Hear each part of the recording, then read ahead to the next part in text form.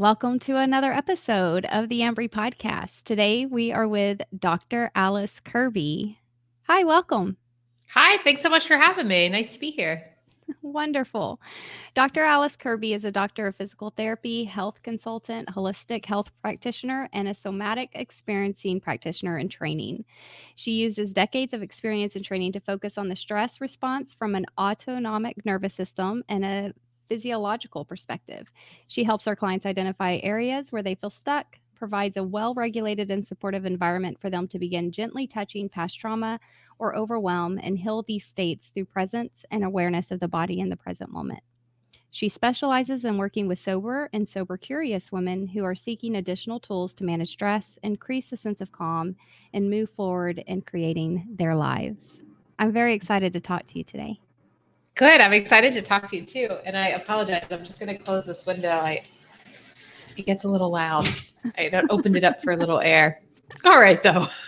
But yes, thank you so much for having me. I'm excited. I love talking about these things. I love talking about ways we can come back into our bodies and, how that pertains to dealing with things like trauma and chronic stress, because it's so prevalent in the culture and in the society. And I don't feel like we're ever really given tools to deal with it. And then we, see the broader outcome of that, which is, people that aren't happy and people that have a lot of these chronic, health issues and chronic anxiety, and people that are on a lot of medications and PTSD from, multiple things. So, I love the opportunity to come on and share some of what I found helpful for me and for the people that I work with.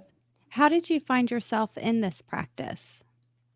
I got and as you read in my bio, I've had sort of a varied experience. When I was in my 20s, I did a lot of traveling, and I learned from some different, I guess, alternative medicine practices or ancient medicine practices from some Native American perspectives, some Buddhist cultures. And I did a lot of studying with Chinese medicine. And so I had this view of, I guess, of what I thought it meant to be to be a healthy person, or to be a well-rounded person on the planet. And then when I was 30, I decided to go back to school and pursued my doctorate in physical therapy, and really took this Western medical approach to health and healing, and musculoskeletal healing in particular with PT. But then the somatic experiencing piece, which is more recent for me and really has taught me a lot about trauma, nervous system regulation, and working more with that autonomic nervous system around stress. That piece got introduced about 3 years ago when I got sober. And I'd kind of hit a place where I really needed to make some pretty profound changes in my life. And I was lucky enough at that time to just kind of randomly be introduced to a therapist who happened to also be a somatic experiencing practitioner. And she started working with me. And I remember our first couple sessions was like, I had no clue about really being in my body at that point. And I was, detoxing and dealing with kind of the side effects of an alcohol addiction. But over time, and really over not that much time, and doing the somatic experiencing work with her, I started to notice how good I could really feel in my own body. And for me, that was so pivotal for like maintaining sobriety, especially in the early days, because it's difficult. You're giving up a habit. I think with any sort of addictive behavior or chronic pattern, it's hard to initially shift your physiology and your mindset to change. So this somatic experiencing work was really profound for me in that I could be present internally. And I had access to feeling really, really good in ways that I hadn't had access to, for years, maybe since I was a small child, of this sense of like, wow, like I'm alive and life is happening and I'm okay in here, and I could be present. And so after working with her for about a year, we had a lot of conversations about it. And she was like, why don't you just go do the training? Because clearly this is something you're really passionate about. And you seem to have kind of not a knack for it, but I was able to really understand like what it meant to be in my body. So there's a 3-year training program through the Somatic Experiencing Trauma Institute. It's based on the work of Dr. Peter Levine. He invented this modality and created it, and started it back, I think, in the mid 70s. And so there's this whole institute of people dedicated to this work. So I'm in year 2 of the 3-year training program for the somatic experiencing, which for me personally has pulled a lot of my work together. And it's really given me a bridge from some of the the experiences and the work that I did back when I was younger, and pulling from these different cultures or different principles, and some of the Chinese medicine piece, and the Qigong, and kind of the flow state, and working with energy, and then also to have like a nice container for the Western medicine as well. So it's been a wonderful journey. I love the work so much because it works and it helps on a level that I think, again, we really all need. Can you walk us through and help explain what somatic experiencing is? Oh, I'll try. I still don't know if I'm great at explaining it. And I did an episode on my own podcast with Dr. Abby Blakesley, who's my teacher. And I asked her the same question, and she gives quite a long explanation, which I love that having been involved in the work for so long, still she does a long explanation. So if my explanation is not satisfactory, please go check out Dr. Abby Blakesley on that podcast episode. So essentially, it's a modality that works with trauma and chronic stress. And it's what's known as a bottom-up modality, or a bottom-up therapy, because instead of working with the conscious mind and the neocortex and understanding things from this sort of conscious brain perspective, we're working with what's been stored in the body and in the physiology, which is essentially just like our muscle and our tissues and our physical form, and then what's been stored in the nervous system. So what Dr. Peter Levine found when he was developing this work is that some of these traumatic patterns, which can also be very true with chronic stress, will get actually stuck in the nervous system or stuck in the physiology. And so this can present where maybe something happens to us, trauma or perceived trauma as a child or anywhere throughout our life, but we may not even be aware of it now. We may have no conscious memory of it, but our body still holds on to the memory or the imprint of the trauma. And so we may continue to respond in a way as if this trauma is still occurring. An example I use a lot is, let's say we were scared of the neighbor's dog as a small child. And so let's say we're walking and then the dog would like rah, rah, rah, and bark at us. And maybe we're little. And so this is scary. And so we have this sort of trauma imprint or perceived trauma imprint. And then as an adult, maybe we have no recollection of this, but every time we see this same type of dog, we like shut down, we take another street where, we get kind of agitated or weird, and we're not sure why, because maybe that doesn't happen with any other type of dog. And so it's a modality that works with going in and being able to access the body and touching into some of the sensations and some of what's happening in the physical realm, like below the area of conscious thought. And then we're able to go in and start to like move some of these patterns and allow some of these like stored loops to actually begin changing and begin shifting with like a very slow titrated approach is how they talk about it. And it's also a system of nervous system regulation. And I talk about this a lot. And I think there's a lot of more talk about it now. And that could be just because I'm in this realm. So it's part of what I see a lot on social media, of this sense of creating more regulation and more resiliency within our own nervous system. So this is also a modality that helps with those things. So it's not just about treating the symptoms of chronic stress, anxiety, and it's about really getting into, I immediately went into muscle memory, but what your body knows that you might not consciously know. Yes, muscle memory and also like nervous system memory.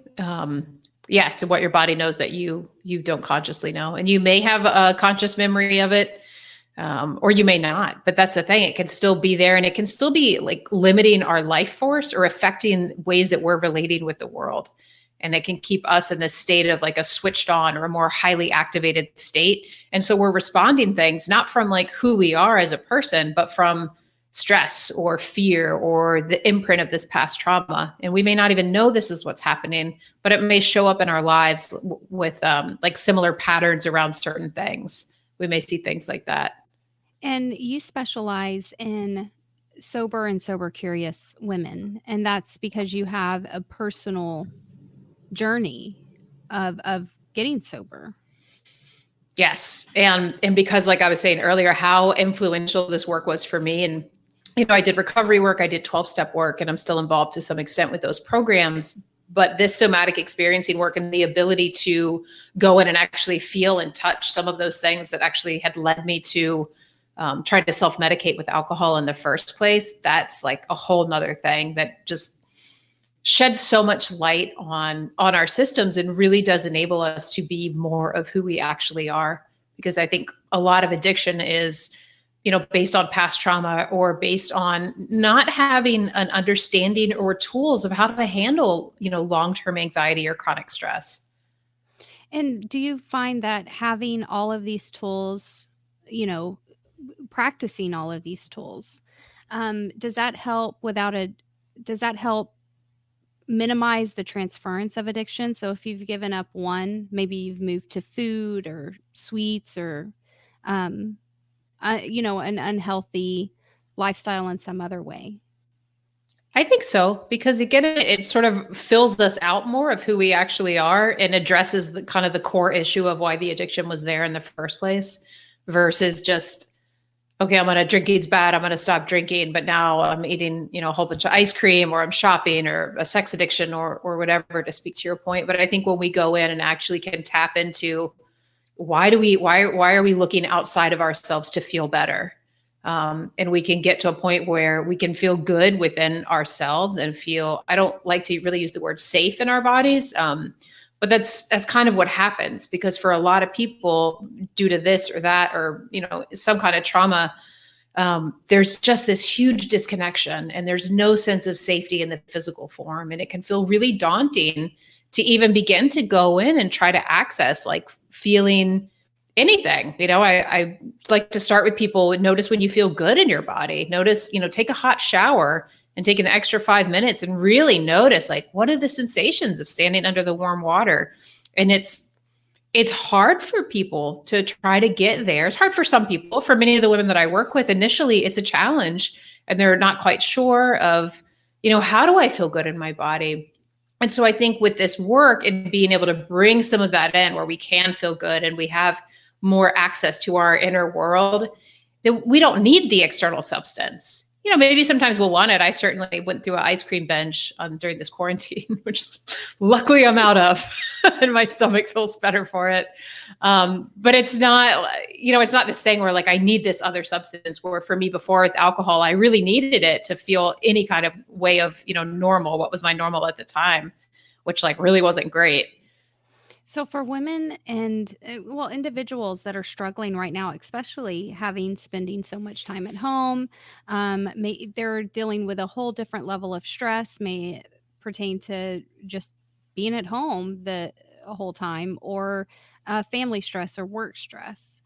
What tips can you give them to kind of help them lower their stress?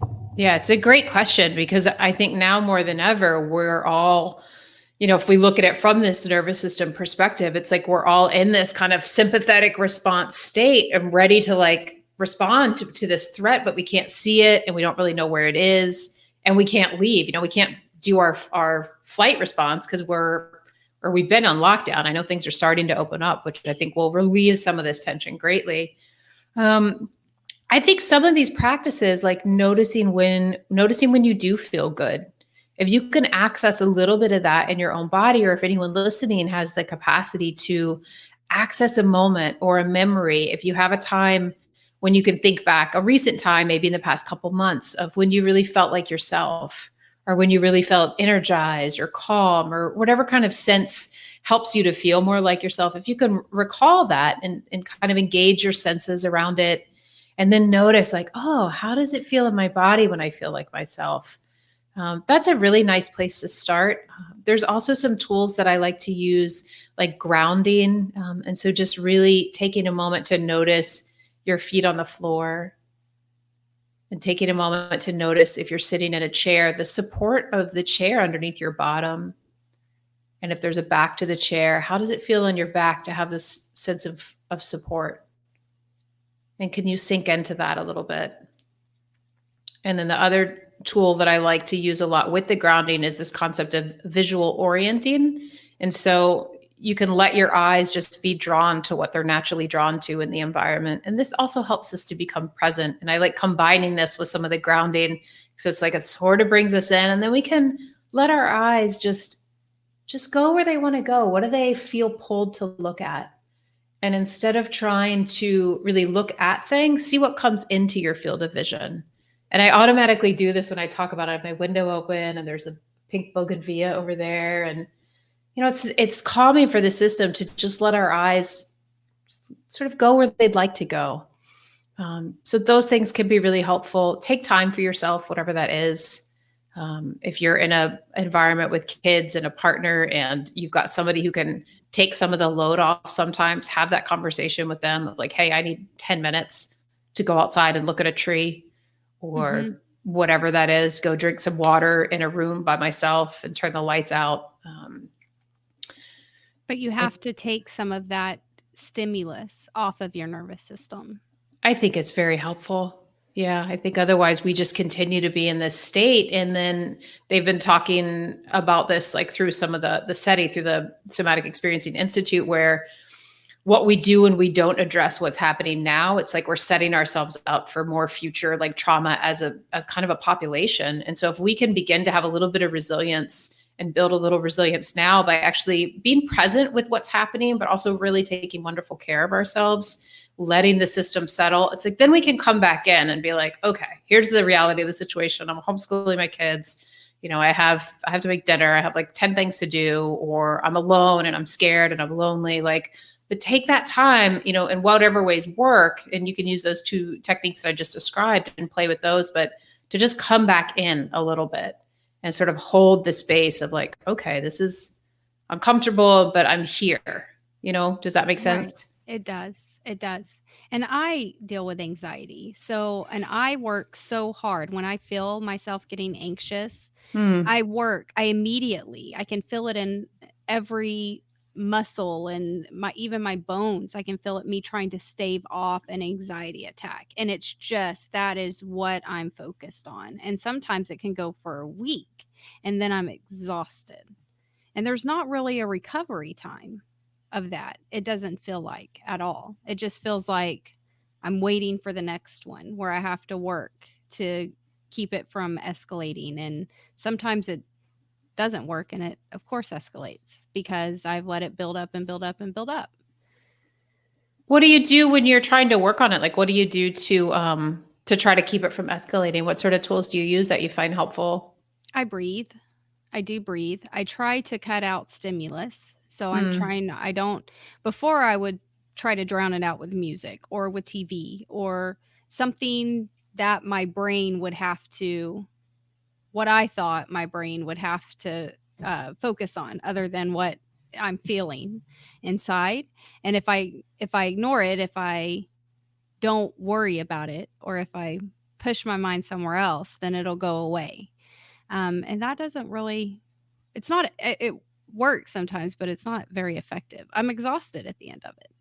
Right. And, for you, it may be a little bit of sort of like touching it and again, acknowledging that it's there, but also really noticing also areas where you have support or where you feel maybe slightly less of that anxiousness, particularly if it shows up. I know when I get anxiety, which I definitely still do, but it's much better than it used to be, much, much better, but I'll get like right here, and I know that sensation, and it's not something that I want to go into and spend a lot of time with because it just sort of makes it worse. So I'll sort of hold or notice that it's there, but then also like, can I find another part of my body that feels more grounded or more fluid, less constricted? And so that may be something to play with for you too. When you notice that coming on, just kind of be like, okay, I know what's happening here, but where do I feel a little bit more expansive, if anywhere? Or can I like take a minute and ground myself and kind of hold space for this, but not need to go so deep into it?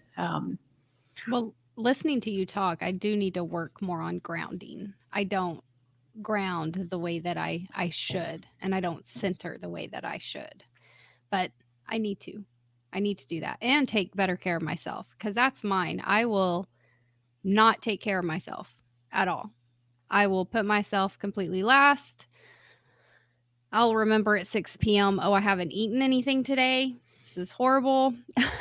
So I have to do that because that feeds into, your Definitely. nervous system. And if you're not giving it the proper nutrition and all of that. Um, I do want to ask about what sober curious means, if you could define that. Sure. Sure. So it's a term that I've gotten more familiar with probably in the past year. And essentially, I always refer to this as women, but it could be men too. I just work with women primarily. So it's someone who may not identify as like an alcoholic or may not identify as having a problem with alcohol, but who would like to try a curious lifestyle because they think maybe their life would be better without engaging in alcohol. Maybe they think they'd have more energy, or maybe they're concerned they might have an issue. A lot of times women will come to me because they find that they're using alcohol like to sort of calm and settle themselves. But they'd like to find a different way. So they're like, well, is there something else I could try? Or I take that aspect out and just see if I feel better. So really just people that are curious about exploring sobriety without it needing to be this, I don't know, like this big thing of addiction. So it's kind of a nice, and I think the term gray area drinker could sort of slip in there. That's another term I've gotten more familiar with over the past year, where maybe people who don't feel like they have a big problem with alcohol, but also feel like their lives would be better without it. So they'd like some support or community or just some other tools and techniques to help them to be a little bit calmer as you try to not engage in the substance. And does it also help kind of explore that path? Because, there's several people that at the end of the day, they're like, I just need a glass of wine. That's what I need. So it helps them explore and kind of hone in different ways to calm, so that if they do go back to having a glass of wine at dinner or in a social, it's a more enjoyable experience for them. It's not so much a calming effect. I mean, hopefully it's really individual for people, but if someone realizes that like the alcohol isn't filling the need that they want it to, or that it feels like it's starting to become dependent, then yes, hopefully being able to like explore and to really notice like how good you feel without alcohol. Or I can, only speak for myself really.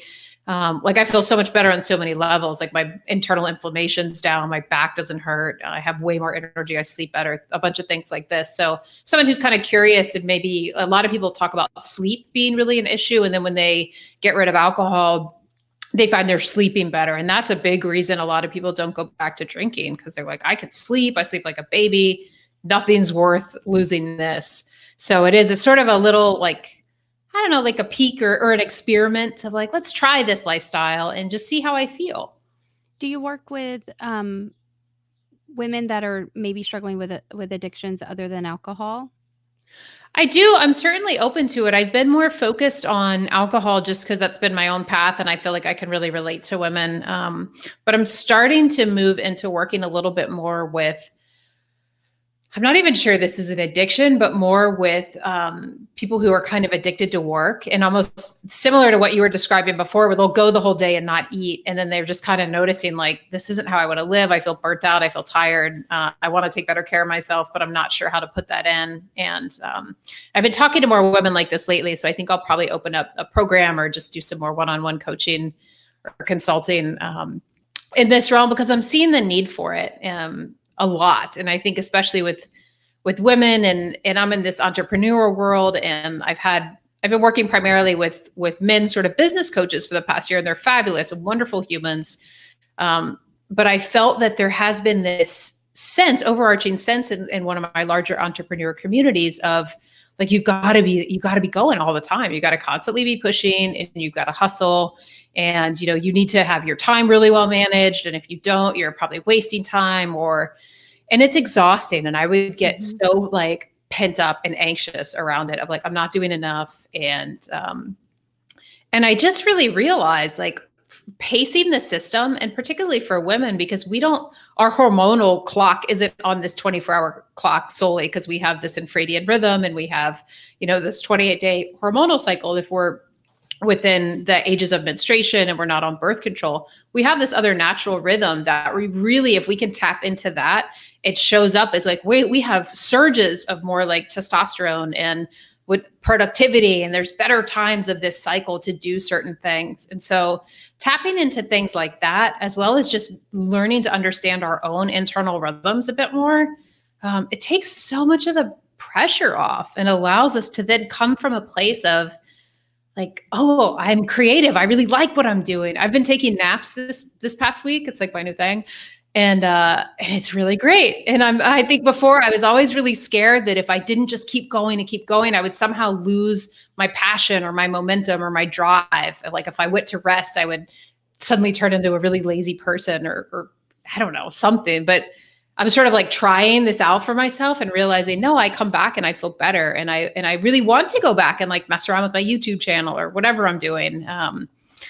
So that's been a cool, like more of a recent awareness for me too. And so like feeling like I want to kind of tap into that with women as well, where maybe alcohol isn't as prevalent of a thing, but this kind of drive and this addiction to like, and maybe it's not even an addiction, but I think for some people it is, where it's really hard to relax or to turn that off. And that's a population I'd really like to work with more because I've seen the difference in myself. Well, it's definitely a mind shift, because I think that we're taught at a very early age one of two things or both things, which is menstruation is going to happen and it's just something you deal with.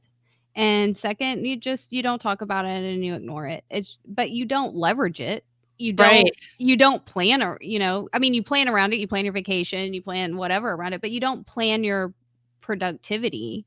Right. And it just makes sense because so much sense because, if you're tired, you're tired. If you're exhausted, you're exhausted because of your hormones and, the shifting of it. And and you're right, we get such a push and then we get depleted, and wow, that's a whole new world. It's amazing. This is an area I wish I had more time to spend on because it excites me so much. Like I really want to dig into all the research on hormones. But Elisa Vitti, she's a really great resource for this. She has a book called In the Flow, and it's FLO. So I would recommend that if any of your listeners are interested in this and want to learn more. She talks a lot about like what part it's all from a biological perspective. It's not like woo woo or witch magic or anything. This is science, how our bodies work. But she talks about like the different surges in hormones and how we can best support ourselves with exercise and with food and, with productivity around work. So it's really cool because we're not meant to get up and do the same workout every day. And I think a lot of us fall into that. And that trap of like, not trap, but this, because our society is based around the male 24-hour clock where we get up, there's a surge of testosterone in the morning. So it's like, we're supposed to get up and some days maybe we do, but if we don't feel that way every day, it's not because we need to like kick ourselves in the butt or there's something wrong with us. And so there's this really cool, like power in understanding our biological cycles. So that's like another piece. It's of course sort of outside of the nervous system work, but it all works together. I'm so glad I started following you because as soon as you really dive into that, I want to take part in that. That is very, very interesting. Oh, thanks for the push. That'll make me, because I have access to a really good research database. I'm like, but there's always so much to do. There's so much to do. But always. Yeah, I would be really interested in learning that because I'm all about efficiency and I'm all about leveraging. And I don't know why I never thought of it that way. We're never taught any of these things. And it's almost like it's, when I've got some women friends that are real big on smashing the patriarchy. And that's kind of the work they do is around this women power in that way, which is great. I think we need it. But yeah, just basic biology, basic understanding of our neurological systems, of how we hold on to stress and what we can do about it. I mean, imagine learning this stuff as a kid or as a young woman. It's like a whole different reality. I know. That's why I like to talk about it. It's like, why don't we know this? Why don't we know this? And I hope that you do. Now I'm just shooting off wish lists at you, but I hope that you do like some sort of workshop or webinar because I would be there. Absolutely. Especially being able to identify, wait a minute, because I'm so in tune with what my body's telling me. I'm not going to sit there and try to beat down the cues with this logic or this deep-seated belief that if I give into that, then I'm somehow weak or not performing. That alone, just the psychological stress, I would minimize. Big time. And that's part like of understanding how trauma works. Is one of the big ways that we can get this stuff kind of stuck into our system is because we do this cognitive override, and because we have this neocortex. Because you look at animals in the wild and, the deer's running from the lion or whatever. And then and he's like all pumped up, sympathetic nervous system, like chemicals, that he needs to get away. Very appropriate. But then the lion gets busy, chases something else. And then the deer like kind of shakes it off and goes through this settling cycle. And then he's like back to being a deer, hanging out. He doesn't hold on to this stress, but humans will override it with our conscious brain. And and then things get stuck. And then it like leads to more and more patterns of the override system making the choices, versus like our system actually being full and being able to go through appropriate activation and settling. But then when you kind of layer that with the hormonal piece, we can really, it could just be so much easier to be in our bodies and to be doing what we're doing and being inspired. Obviously you care a lot about your work. But it's nice to be able to do it with less angst. For me, it's been really nice. And I've had a lot of angst around my business, like three times here and there. It's like one of those, I think I talk about it in one of my podcast episodes where I was just visualizing this green dragon of angst. But I haven't seen him in a while. It didn't hurt. You're not failing. It doesn't have to be hard to be good. Yeah, it doesn't. And it's just so much nicer for our systems. And this whole point of like being well-regulated is so that we can come back into like our most, I don't like to say authentic selves because I feel like that's really overused, but our most like essential selves. And then we make choices from that place. And it's another exercise I like to give people is just to really notice what your yeses and your nos are in your body. And that helps to sort of gives us a, like a barometer as we go through, like what's a yes, what's really a yes for me? And that could be around food, could be around clothes, and start really feeling that what's a yes and what's a no. And that helps us to like determine choices that we make from a place of like who we really are versus fear, conditioning. Society says I have to work really hard to be successful. My period's a curse, whatever. Like that's not I'm unclean. I should be sitting in a tent. I know. Yeah. Absolutely. Yeah. Yeah. And then this goes a little bit deeper, or maybe a lot deeper because I haven't experienced it, but this goes deeper than just being mindful. This is really, I can't explain it. It's really getting comfortable, what I dub getting comfortable in your own skin and really trusting and valuing your body. I just fight against my body all the time. I'm like, stupid shoulder hurting. I hate you. And it's like, wow, how about we be nicer to our joints and say, hi, how can I help you feel better? Yeah. Like, I realize that. Like we get angry at our bodies instead of listening because if they're not doing what we want them to do. Do you think that that's based out of fear? Like, we're scared of our getting older, scared of mortality, or if we're breaking down, then we're not.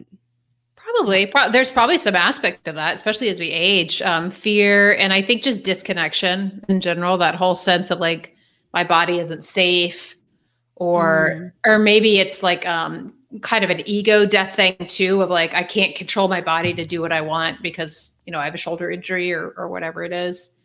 And I think I'm a big proponent of Qigong as well, which is like an awesome form of exercise for joints. I do it a lot with my patients and they're well up into their 90s. I've been doing it every day and I feel it's like Tai Chi. I don't know if you've heard of Tai Chi. It's a movement system out of China, but Qigong has no martial application. So it's just for health and healing.